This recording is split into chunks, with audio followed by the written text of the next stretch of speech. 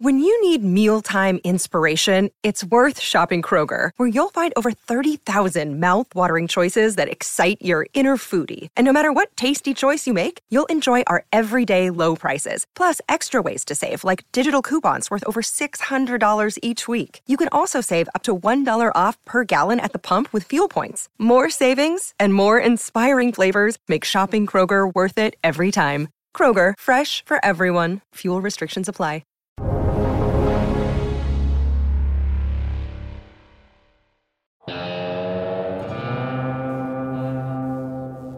Welcome to the Real Vision Daily Briefing. It's Wednesday, August 18, 2021. I'm Ash Bennington. It's Fed Day. Minutes dropped at 2 p.m. Eastern Time today.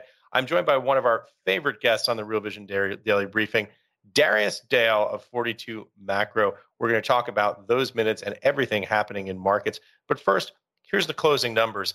It looks like markets sold off rather broadly today. S&P 500 off 1.07%. Closing the day at 4,400 spot 33. Looks like some stops there. Dow Jones Industrial Average off over 1% on the day, 1.08%, closing out the day at 34,961. Finally, the VIX up almost 3 points, actually now up 3 points as it settles here, up over 20, almost to 21, 20.91 on the VIX. The big story of the day today, obviously, the Fed. The Fed appears to be signaling a taper to begin later in this year of the $120 billion of monthly asset purchases by the central bank. The minutes discuss, quote, substantial further progress criterion being satisfied. Maybe because it's the Fed and the language is Delphic. And we are here to unpack that right now with Darius Dale. Darius, welcome back. Ash, it's always a pleasure to be with you, my friend. How you doing? I'm doing great, man. Always great to have you here, but especially great to have you here today on the day when Fed minutes drop. What are you thinking when you look at this report, at this minutes? Yeah, that's a good question. So as most Fed minutes go, they're typically snooze fest. Most of them are like watching paint dry on top of paint dry. The only thing I really gleaned from this statement is that you have Bullard, who's not a voter this year, St. Louis Fed President Bullard, who will be a voter next year, actually came out, or at least had a discussion in the last meeting, that he believes tapering should be concluded by the end of Q1 of next year. So obviously that might, that contributed to throwing markets for a loop, particularly into the close today. We had, what's interesting about today is that you've had a couple of days in a row now where we saw some market weakness, but really strong institutional buying into the close. That's typically where most institutions price their bid ask. And today was a complete reversal of that. So it probably portends some more weakness as we close out the week. I mean, what do you make of Bullard's statement? He's basically saying, hey, inflation is running too hot right now. We need to start pulling back the accommodation, and we need to do it fast and furious. Yeah, no. So what my takeaway from the statement is that he's signaling that he does not believe the Fed has inflation under control. I've heard several times over the course of the week from different investors over different programs that the statement that inflation is transitory or we got it under control is the sort of the redux of subprime is contained from 2007. Anyone who's been in the business back then understands and remembers that. I disagree. I definitely don't believe that it is anything like what we saw in subprime.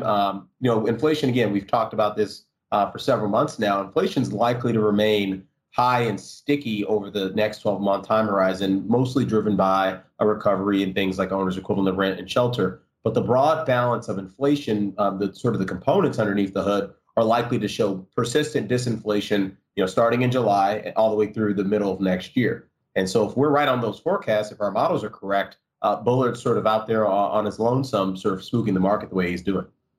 Yeah, and we should point out, I think you might have said it already, James Bullard from the St. Louis Fed, not a voting member today. Mm-hmm. Yeah. So talking about that framework, we've talked a little bit about what the new news here is today. Darius, bring us up to speed. What is your broad-based model telling us right now? How do you see the big picture, 50,000-foot view of this market and this economy? Yeah, so taking a step back from the immediate term risk to the market from just, operations expiry this Friday and potentially see some weakness into the early part of next week. The market itself is not in a position, in our opinion, to have a meaningful correction. And that's sort of a very aggressive statement. So let me unpack the various components of that. There's a chart making the rounds today on Bloomberg, chart from Bloomberg, showing that every time the S&P's had a doubling off of a cyclical low, it's had a meaningful correction. And this is going all the way back to 2007, 2008. And so that chart's making the rounds now, so everyone's quite nervous. But we can observe that nervousness through a variety of ways through our quantitative process at 42 Macro. So the most obvious of which is the relationship between near-term implied volatility, at-the-money put implied volatility relative to near-term realized volatility, 10-day, 20-day, 30-day realized volatility. And for pretty much every sector or style factor in the U.S. equity market that is sort of, that I would characterize as being rate sensitive or defensive, has an implied volatility premium of 50 to 100+%. So the market is extremely nervous about the prospects for a taper tantrum and how that may filter through to equity prices to the downside. That, from my perspective, that limits the amount of downside we can ultimately see. And when the most important thing that we would argue is limiting downside at the current juncture is the fact that no one's taken a lot of risk. So, one of the things that differentiates our work at 42 Macro from a lot of other macro services is that we have a very quantitatively oriented market regime nowcasting process. And there are a few things about that nowcasting process that are important for investors to know today. One, we are in Goldilocks. Goldilocks is positive for the market on a trending basis. Number two, the system itself has a considerable degree, we call it our global macro risk matrix, that has a considerable degree of signaling neutrality right now. If you look at the 42 different market indicators that we have baked into that model, more than half of them, 23 to be specific, are neutral. So from my perspective, there's not a lot of risk-taking being done on the buy side because you don't have the CTAs and the pure quants chasing the amount of momentum that they typically would when they're at peak leverage.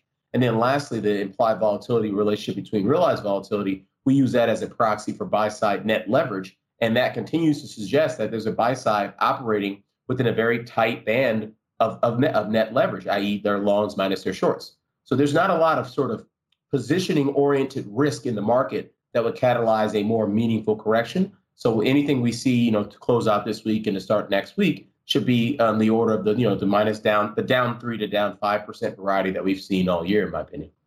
Yeah, so you talk about the Goldilocks scenario, the Goldilocks grid quadrant that we're in right now. That effectively means that you've got stable growth and modest inflation. Give us a little bit of a take on what your numbers are in the simplest sense that are giving you that impression from this market.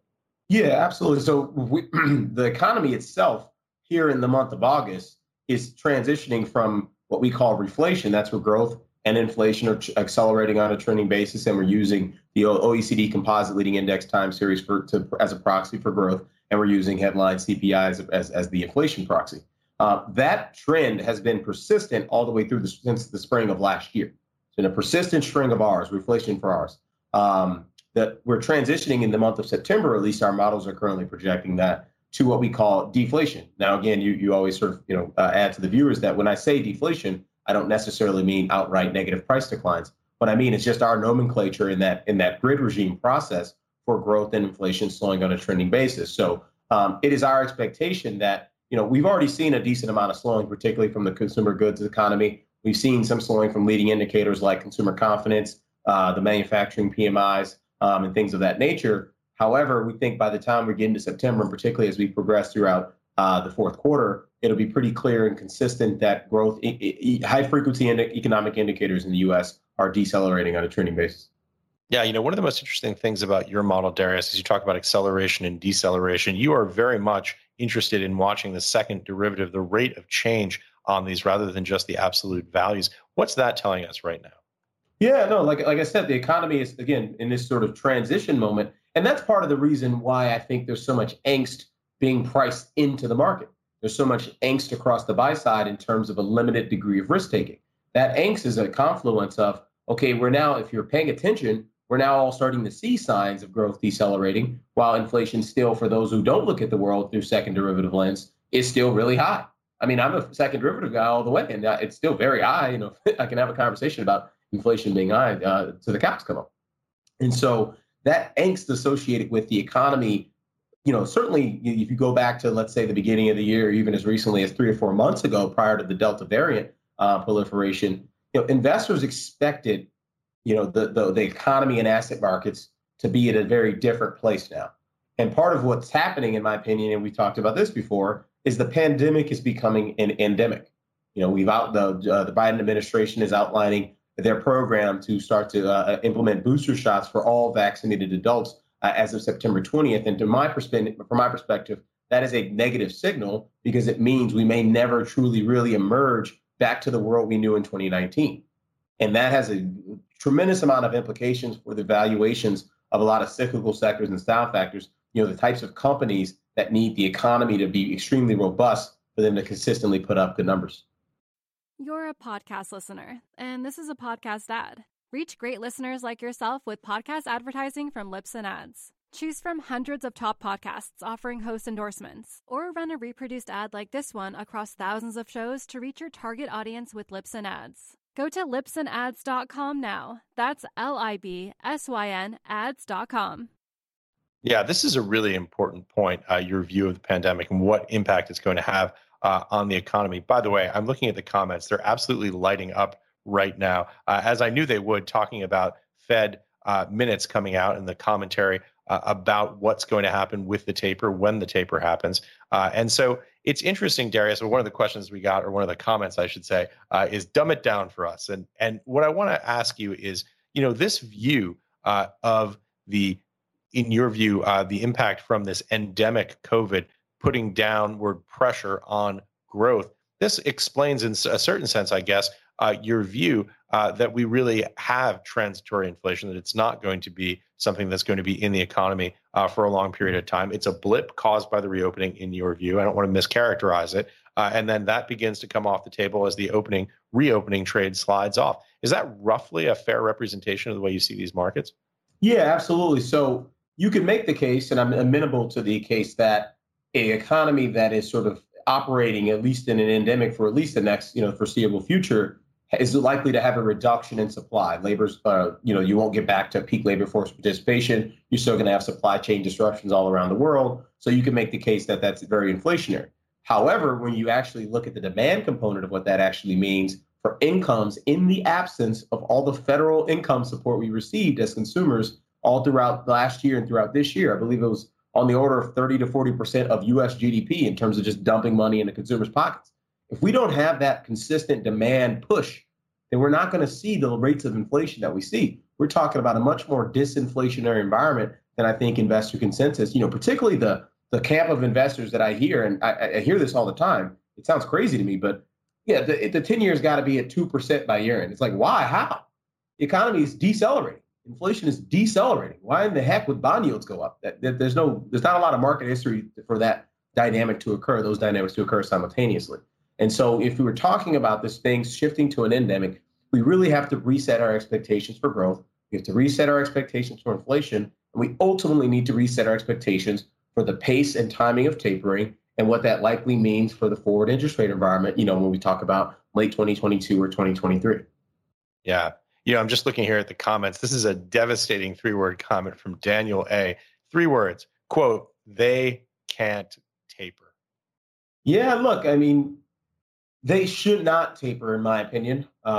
It's not that, I'm certainly not a QE junkie personally. I would prefer to see open in every markets. I think we're way past that point of no return on that, unfortunately. But that's neither here nor there.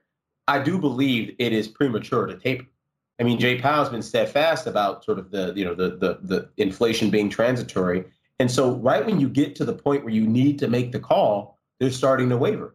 Obviously, we've sent Cleary out there, Bullitt's all on his lonesome. With Bullitt's Braveheart, he's Jon Snow leading the pack in terms of keeping that taper talk elevated. And to me, I think it's misguided because we all know the Fed has plenty of ammunition to stop inflation when it needs to. Like the only tools they have to stop inflation are the kinds of tools that hurt economic growth via the lens of liquidity tightening and credit creation.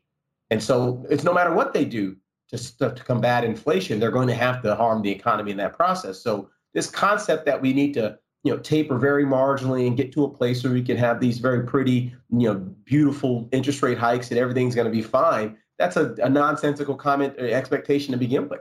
If inflation is truly going to be out of hand, they can fix it overnight. That's basically what Paul Volcker did. And, Jay Powell yesterday was tipping his cap to Dr. Volcker for his, ability to tame inflation or what he did to tame inflation. And we all know what that playbook looks like. And so to me, Right. it's not really about, can they taper, should they taper? It's more about what are you guys even talking about? We still have the employment to population ratio for 25 to 54, kind of the prime working age population, is only at 77.8%, I believe. Before the pandemic, it was north of 80. So we still have millions of Americans trapped out of the labor force. We still have a global economy that is operating at multiple speeds. All of them are slower than U.S. and Europe. And so it's unclear to me why the Fed is in such a hurry to taper asset purchases and really get to the place where they can start hiking interest rates. Because again, if you believe, like Jay Powell's claimed to believe, that inflation is transitory, then they should be sitting on their hands here, because they could ultimately cause a big market event here in the latter part of this year. That, the context of everything going on in DC from fiscal policy, which we can unpack later. If they cause a market event, they're going to have undone a lot of the progress that they've done to get us here, both in asset market terms, but also in terms of the economic recovery. So your view is almost, hey, why are we even having this conversation? If you look at the data, in your view, it seems that the growth is not where it needs to be. Inflation is not where it needs to be. Why are we even talking about the taper when you see such need for the patient to get these cash infusions, so to speak? Yeah, if I was running the Federal Reserve, we wouldn't be having these conversations. We'd be having a lot of internal conversations about some of the statements the regional Fed presidents are making externally. I think it's a ridiculous. I think what the markets are telling us, with bond yields being at 127 on the 10-year, every time we have a discussion about tapering, the market has a 3 to 5% correction. I think the market is telling us that this is a very, very uneasy time to have a withdrawal of liquidity. We don't have the Delta variant, the sort of lockdown. We don't have it figured out. By the way, when it's not Delta, it could be Theta, Zeta, Lambda. I mean, we're going to run out of Greeks. This is what's happening. And viruses mutate. We're in the middle of a pandemic, and maybe we had misguided expectations as investors and people, as humans, that this was going to be all over once we get those needles stuck in our arm. And the reality is, through a confluence of political resistance, but also through the confluence of the virus mutating itself, it's actually not going to be over as quickly as we thought it would be. And so ultimately, I feel like the Fed is on this tapering timeline that's associated with yesterday's view of the world in terms of getting the economy fully recovered. And it's not necessarily reacting to the incremental high frequency data that we're seeing slow. And also it's not necessarily reacting to, this pandemic turning into an endemic from a sort of policy response perspective. Yeah, we'll never run out of Greek letters. It'll be like an Excel spreadsheet. We'll just go to column AA, AB. It'll be like a fraternity house if this becomes endemic. I mean, we talk about this lightly, but it's actually a horrifying scenario. This continued mutation, the inability of, for example, vaccines to immunize against new forms. It's something that could be, potentially horrific. But again, this is the challenge from where we sit today, we don't know. We just don't know. And I think that's sort of what one of your points there is that uncertainty creates this significant headwind, which is why you question the necessity of even having the taper conversation. By the way, I could imagine a future where there is a Chair Dale who's running the Fed. Why not? I appreciate that, my friend. If I can make one final comment, you mentioned the uncertainty that is a significant headwind. I think the uncertainty being a significant headwind is already largely priced into markets. Again, you have so much implied volatility premium across most sectors and style factors in the equity market, meaning people are overpaying for put options relative to the recent realized volatility because they're afraid. And they've been rolling those put options very consistently throughout the summer because they're afraid of things like Delta. They're afraid of the taper. They're afraid. Investors aren't taking a lot of risk right now. And that, to me, is what insulates the downside of the market. If you told me that we had implied volatility discounts and we had a Goldilocks market regime that was being confirmed by the overwhelming preponderance of the assets in our global macro risk monitor, I would get on this show and say, I think the market's going to crash 20%. But I won't because there's not, for what I can observe quantitatively, and again, I'm not saying our process is perfect, no one's is. However, what I can observe quantitatively, people are not over their ski tips in terms of leverage and risk, which means the market is not about to have this meaningful correction, or in my opinion. Let me throw this back to you. Let me play devil's advocate here for a moment. We talk about obviously the case for withdrawing liquidity in the event of inflation being something that's very much in the playbook, something that the Fed knows how to do very well. Obviously, Paul Volcker very famously did it in the first term of the Reagan administration. But what of those who say, look, we can always talk about the fact that it can be done, but we begin to live in this almost Lewis Carroll through the looking glass universe where the rule is jam tomorrow and jam yesterday, but never jam today. It's always the taper will come and we can do it and don't worry about it, but we never get there. It's like waiting for Godot. It is. I mean, I think that's a better outcome than the one we're sort of on we're on the trolley track, on the Disneyland trolley tracks now. Like we're just careening towards a taper, a Q4 taper, because we need to, just so we can finish by the end of 22, so we can hike interest rates in Q1 of 23. Like, what is the point of all that? Like, does anybody believe the Fed's forecast for 2023? I sure as hell don't. I mean, like, these people don't know anything about next week, let alone the next several quarters. And so I think it's they're, as much as they are data dependent, the conversations that they're having don't sound extremely data dependent to me. It sounds like they just want to get on with this tapering discussion and start the taper just so they can high five each other's around the equities building and say, hey, we did it. We got this thing started. And look, and we're going to normalize policy. Central bankers love normalizing policy. And the reason they love normalizing policy is because it gives them ammunition to do a lot more stuff the next time we have an economic or market downturn. And so to me, I think that may be part of the discussion as well. Obviously, the market's up over 100% from where bottom last March. And so maybe they're looking at the stock market and saying, like the Bernanke Fed did, Yellen Fed did a little bit less, but certainly the Bernanke Fed, Russell 2000 and S&P 500 were the only things that I assumed he looked at, because you could tell, you could literally write his speeches based on what the recent developments in the stock market. And I'm concerned that some of the guys like Bullard and Clarita are actually overreacting to what we're seeing in asset prices.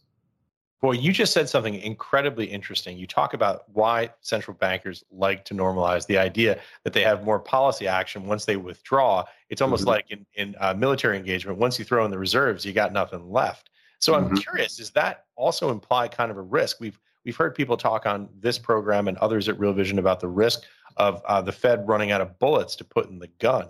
Is there just a limitless armory of more things that they can do? I mean, I think the answer to that is probably yes, but maybe the real question is, then what are the implications for the continuing finding new policy actions progressively more and more unconventional with every turn? So for me, the implications have less to do with the Fed itself and more to do with what is fiscal policy doing alongside it. Because in this post GFC world, where the Fed was really the only game in town prior to COVID, the Fed has an unlimited amount of supply because it's the way it creates money does not wind up in the real economy. It winds up in asset prices. And so they can do an infinite amount of QE, an infinite amount of asset purchases and various programs and asset swaps and currency swaps. They can do whatever they want when it's sort of kind of constrained fiscal policy dynamic that we're used to seeing in DC in the post-crisis era. However, in this sort of new world where we're jamming reconciliation through the roof, or through jamming it through the pipes of the halls of Congress, from both sides of the aisle, by the way, populism has become quite popular in this country for both Republicans and Democrats, because the reality is a lot of those families on both sides of that aisle were left poor after the GFC. And because of that, we can unpack that as well. Because of that, you're seeing a willingness to blow holes in the budget deficit that we had not seen prior to COVID. And if that willingness, it's abating at the margin, but if that willingness remains there for the foreseeable future, what I would argue it likely will, if that's the case, then the Fed can't do as much, because the Fed is then financing the U.S. government indirectly, or however you want to call it, and they're financing U.S. and the real money creation in the real economy, and that does lead to consumer price inflation, all throughout the wazoo, as we've seen this year. I can't speak for the Fed, but you remain data dependent and you remain data driven, which is one of the things that I think is so interesting about this and this conversation, is that you can't be put into a very easy ideological box. You are looking at the data. You're saying, I don't see why we should withdraw from the taper, but simultaneously, basically some fairly hawkish comments there about the risk of direct debt monetization. and using fiscal policy to deliver helicopter money with the cooperation of the Fed. Yeah, no, you're absolutely right. And so this to me takes me to the conversation in DC that I alluded to earlier. DC is kind of this weird dynamic that I think a lot of investors, including myself, are having a difficult time handicapping, because on one hand, it could be extremely bullish over the next few months. If we hit the debt ceiling and Janet Yellen has to, do the extraordinary measures to keep the party going, to keep the government financed through October and early part of November, then there's going to be no treasury supply. Fed's still going to be buying 120 billion or somewhere thereabouts a month, and you're going to have an incredibly awesome dynamic from a net liquidity perspective. But you could also see coming out of DC, because of Kyrsten Sinema, because of Joe Manchin, because of moderate Democrats and Republicans on both sides of the aisle, you could also see the Biden budget resolution go from 3.5 trillion to something looking like 2.25 or 2.5 trillion pretty quickly. I mean, that the total amount of debt that budget resolution, or at least the draft, is outlined to add to the deficit over the next 10 years is 1.75 trillion. That might be the ultimate size of the haircut.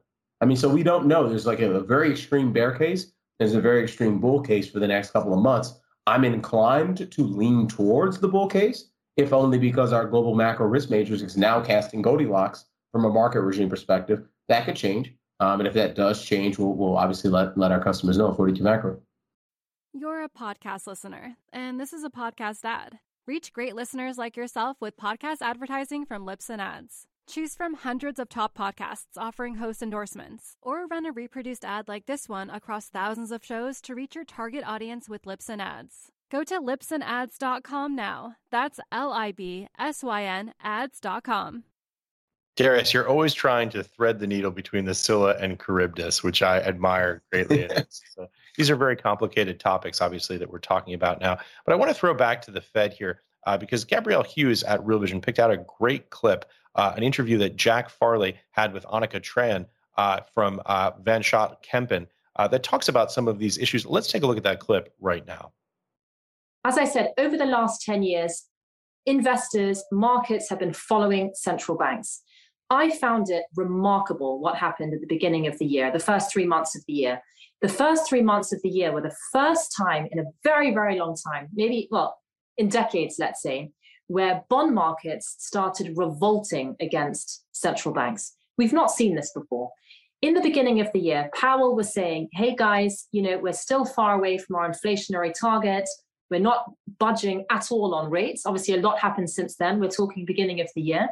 Yet bond markets were moving rapidly. So in only 6 weeks' time at the beginning of the year, you saw yields on 10 years go from 1% to 1.5% in 6 weeks, whilst Powell kept repeating over and over again, we're not raising rates. Inflation isn't coming. And that's interesting. And there's plenty of examples, sort of little snippets you can zoom into, which sort of go to show that markets are starting to question the leadership role of central banks. And I think more importantly, central banks themselves are actually choosing to become less proactive because being proactive has been painful.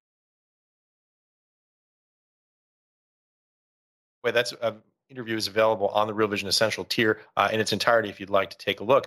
I was struck, Darius, by her thesis there that basically markets have followed central banks for decades, but only recently, for the first time in decades, have we started to see a revolt against central banks. She talks about the US T10, the 10-year US Treasury yield jumping from 1.0 to 1.7, 70 basis points jump in several weeks. What are your thoughts on that? Yeah, no, I respectfully disagree with her conclusion because when you study sort of at least again in the post-crisis era, when the Fed is typically doing QE, it's usually in response to a market and an economic event. At least in the past couple of decades, market and economic events have been correlated, and so the Fed is typically doing QE during the recovery. The one, I would argue, it's helping facilitate the recovery through the lens of credit intermediation and providing liquidity to asset markets, but it's also a lagging indicator. The Fed reaction function is a reaction function. And so, I wouldn't necessarily go too far with this comment, but I do respectfully disagree with that statement. Yeah, fair enough. Darius, can we jump in here and do a quick speed round? We got some great questions, and I know we're running out of time, but I'd love to hear you real quick on a couple of these points. The first one, Boy, this one comes to us from Achilles. This really is the $64 trillion question, which is how does Fed reducing monthly purchases of MBS affect equities?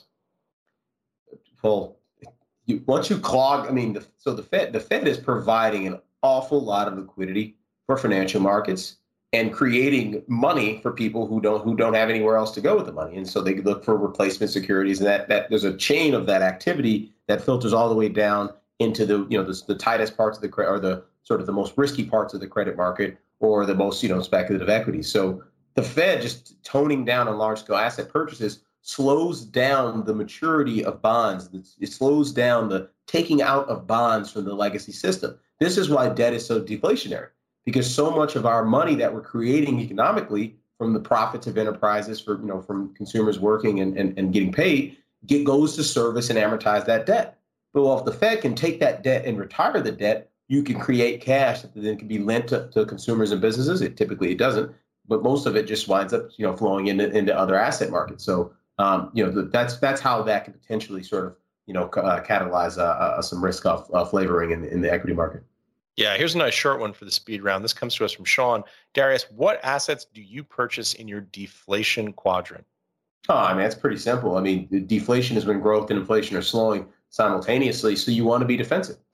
You want to be long duration risk, so that's treasury bonds, that's gold. The dollar tends to strengthen meaningfully when you're in that grid regime. And then within the context of the equity market, you want to be in defensive sectors and style factors. That's consumer staples, utilities. I would argue half the REITs. There's certain REITs that are more cyclical than others. Healthcare REITs tend to be less cyclical, so do towers. And then you obviously have your mega cap FANG type names with a lot less cyclicality in their earnings and cash flow streams than the average company.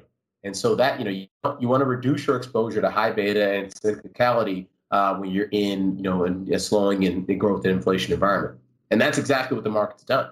The high beta has just been on a complete drawdown relative to low beta, despite the fact that the market itself is just off its all-time high. You're seeing the same thing with the value relative to growth. You're seeing the same thing with small caps relative to mega caps. For the past 2 months, if all you saw was the S&P 500 price, you'd say, oh my God, this is a raging bull market. But for 2 months in a row, we've seen a pretty persistent crowding into defensive sectors and style factors through the lens of our Sharpe ratio dispersion analysis. By the way, we've just gotten ping-ponged on style factors and on our rotation. It's just been faster than you can keep up with. It's wild. Well, that's a phenomenal question, and I was just about to unpack that. And part of the reason for this is we're going from extreme to extreme in terms of our expectations for the recovery from the pandemic, the incremental fiscal policy, the timing of Fed tapering. These are all major catalysts. Yeah. And the reality is we're not getting any actual clarity on the catalyst, but we're getting incremental news on the catalyst. And that news is causing not necessarily broad market risk, but it's causing a tremendous amount of money to change hands between cyclical sectors and style factors and defensive sectors and style factors. And even in the fixed income market, it's causing a tremendous amount of money to change hands between duration risk, the long end of the treasury curve, and, credit risk, triple C's and high yield of that and things of that nature. Boy, that's perfectly said and so well described, and a phenomenon that we've been witnessing here, and just gives you really the core elements of exactly what's going on. I know we're running out of time, but I want to try and get in just 2 more quick questions. We've got so many good ones here. This one comes to us from William. What is, let me just paraphrase it. William's curious about the influence that tapering will have on the mortgage market, on mortgage rates, and on housing prices. Yes, I would argue if they're tapering into a slowdown, you could actually see rates decline. I'm not too familiar with the dynamics within the mortgage market currently in terms of the supply, demand, and willingness for investors to chase that. But if we're in an economic environment, and the one we project starting in September, persisting through at least the first quarter of next year, is where growth and inflation is trending lower, bond yields, the natural sort of the path of least resistance for bond yields is lower, not higher. And so, that to me is the catalyst. I think when investors talk about, okay, the 10 years got to be at 2% by year end, I think they're saying that with an implicit assumption or bias that the economy is continuing to reopen and growth is continuing to accelerate. But the reality is we created an artificial hump in the trajectory of economic growth as a function of the fiscal stimulus that we saw not only last year, sort of the end of last year, but also towards the end of Q1 of this year. There's so much demand we jammed into the economy. So now that we have this sort of Delta variant news popping up, it's not necessarily having a huge impact on policy, on public health policy, but it certainly could have a huge impact on creating this vacuum between peak consumer goods demand, retail sales, and actual services consumption. We never really truly get back to peak services consumption, or all the pent up services demand that we had. We're going to travel and go everywhere this summer, doesn't necessarily come to fruition. Mm. Listen, Darius, I know we have to wrap. There's this one question here that I think is just great. I wanted to get to it before we left. This one comes to us from Adam, Adam from New Jersey, my home state. And he wants you to talk, Darius, a little bit, if you could, about the options market driving the direction of the broader stock market in the short term. This is something I'm fascinated by. Sometimes it feels like the cart is driving the horse. What are your thoughts on derivatives' impact on equity markets? Yeah, I mean, it's certainly difficult to quantify if you don't sit in those seats, in terms of the dealer float network seats. But I certainly have a few proxies that we look at to identify where the tail is wagging the dog, so to speak. And so you start with saying, hey, we have this massive equity market, that we have an entire insurance business, entire insurance industry that is creating structured products around that. And so those structured products use a tremendous amount of derivatives to sort of create those sort of artificial returns and lock in floors and things of that nature for those products. And so that becomes the dealer hedging associated with all that, i.e., if you buy a put, the dealers have to go out and hedge so they're not short gamma the entire time. And so if you don't realize that volatility, the dealers have to cover those hedges. The puts expire, they get rolled, and the dealers cover their hedges, or the dealers reshort higher and things of that nature. I think that's probably what's going on a little bit this week. We saw that in the middle of July as well. So there's a lot of tail wagging the dog, but ultimately, the market will go in the direction of the economy.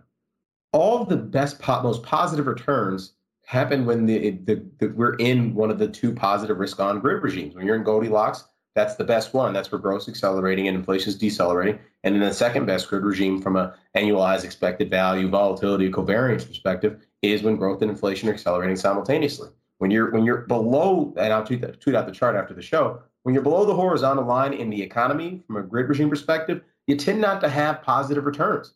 And so the only thing that can really perpetuate positive returns in the stock market is that hedging activity and that unhedging activity associated with those options. So that's how you get the tail wagging the dog feature in the stock market.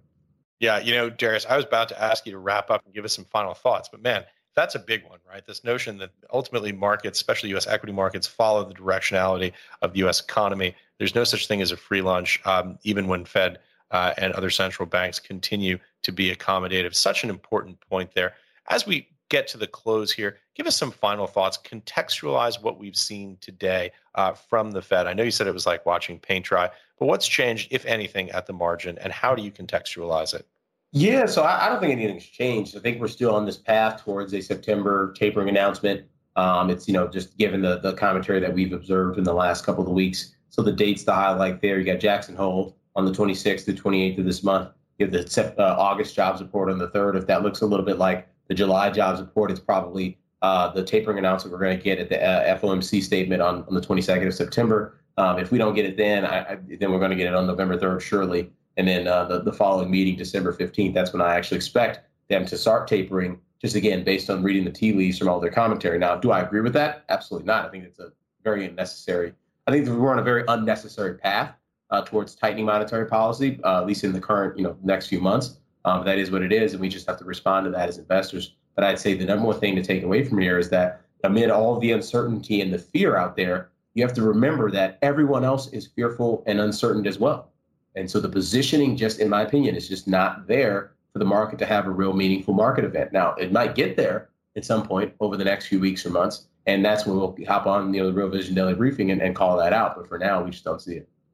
Yeah, Darius, always a pleasure to have you here on the Real Vision Daily Briefing, but especially on a day like today when Fed minutes drop. Appreciate you, Ash. Thank you so much. Appreciate you guys. Thanks for watching, everybody, and thanks for participating.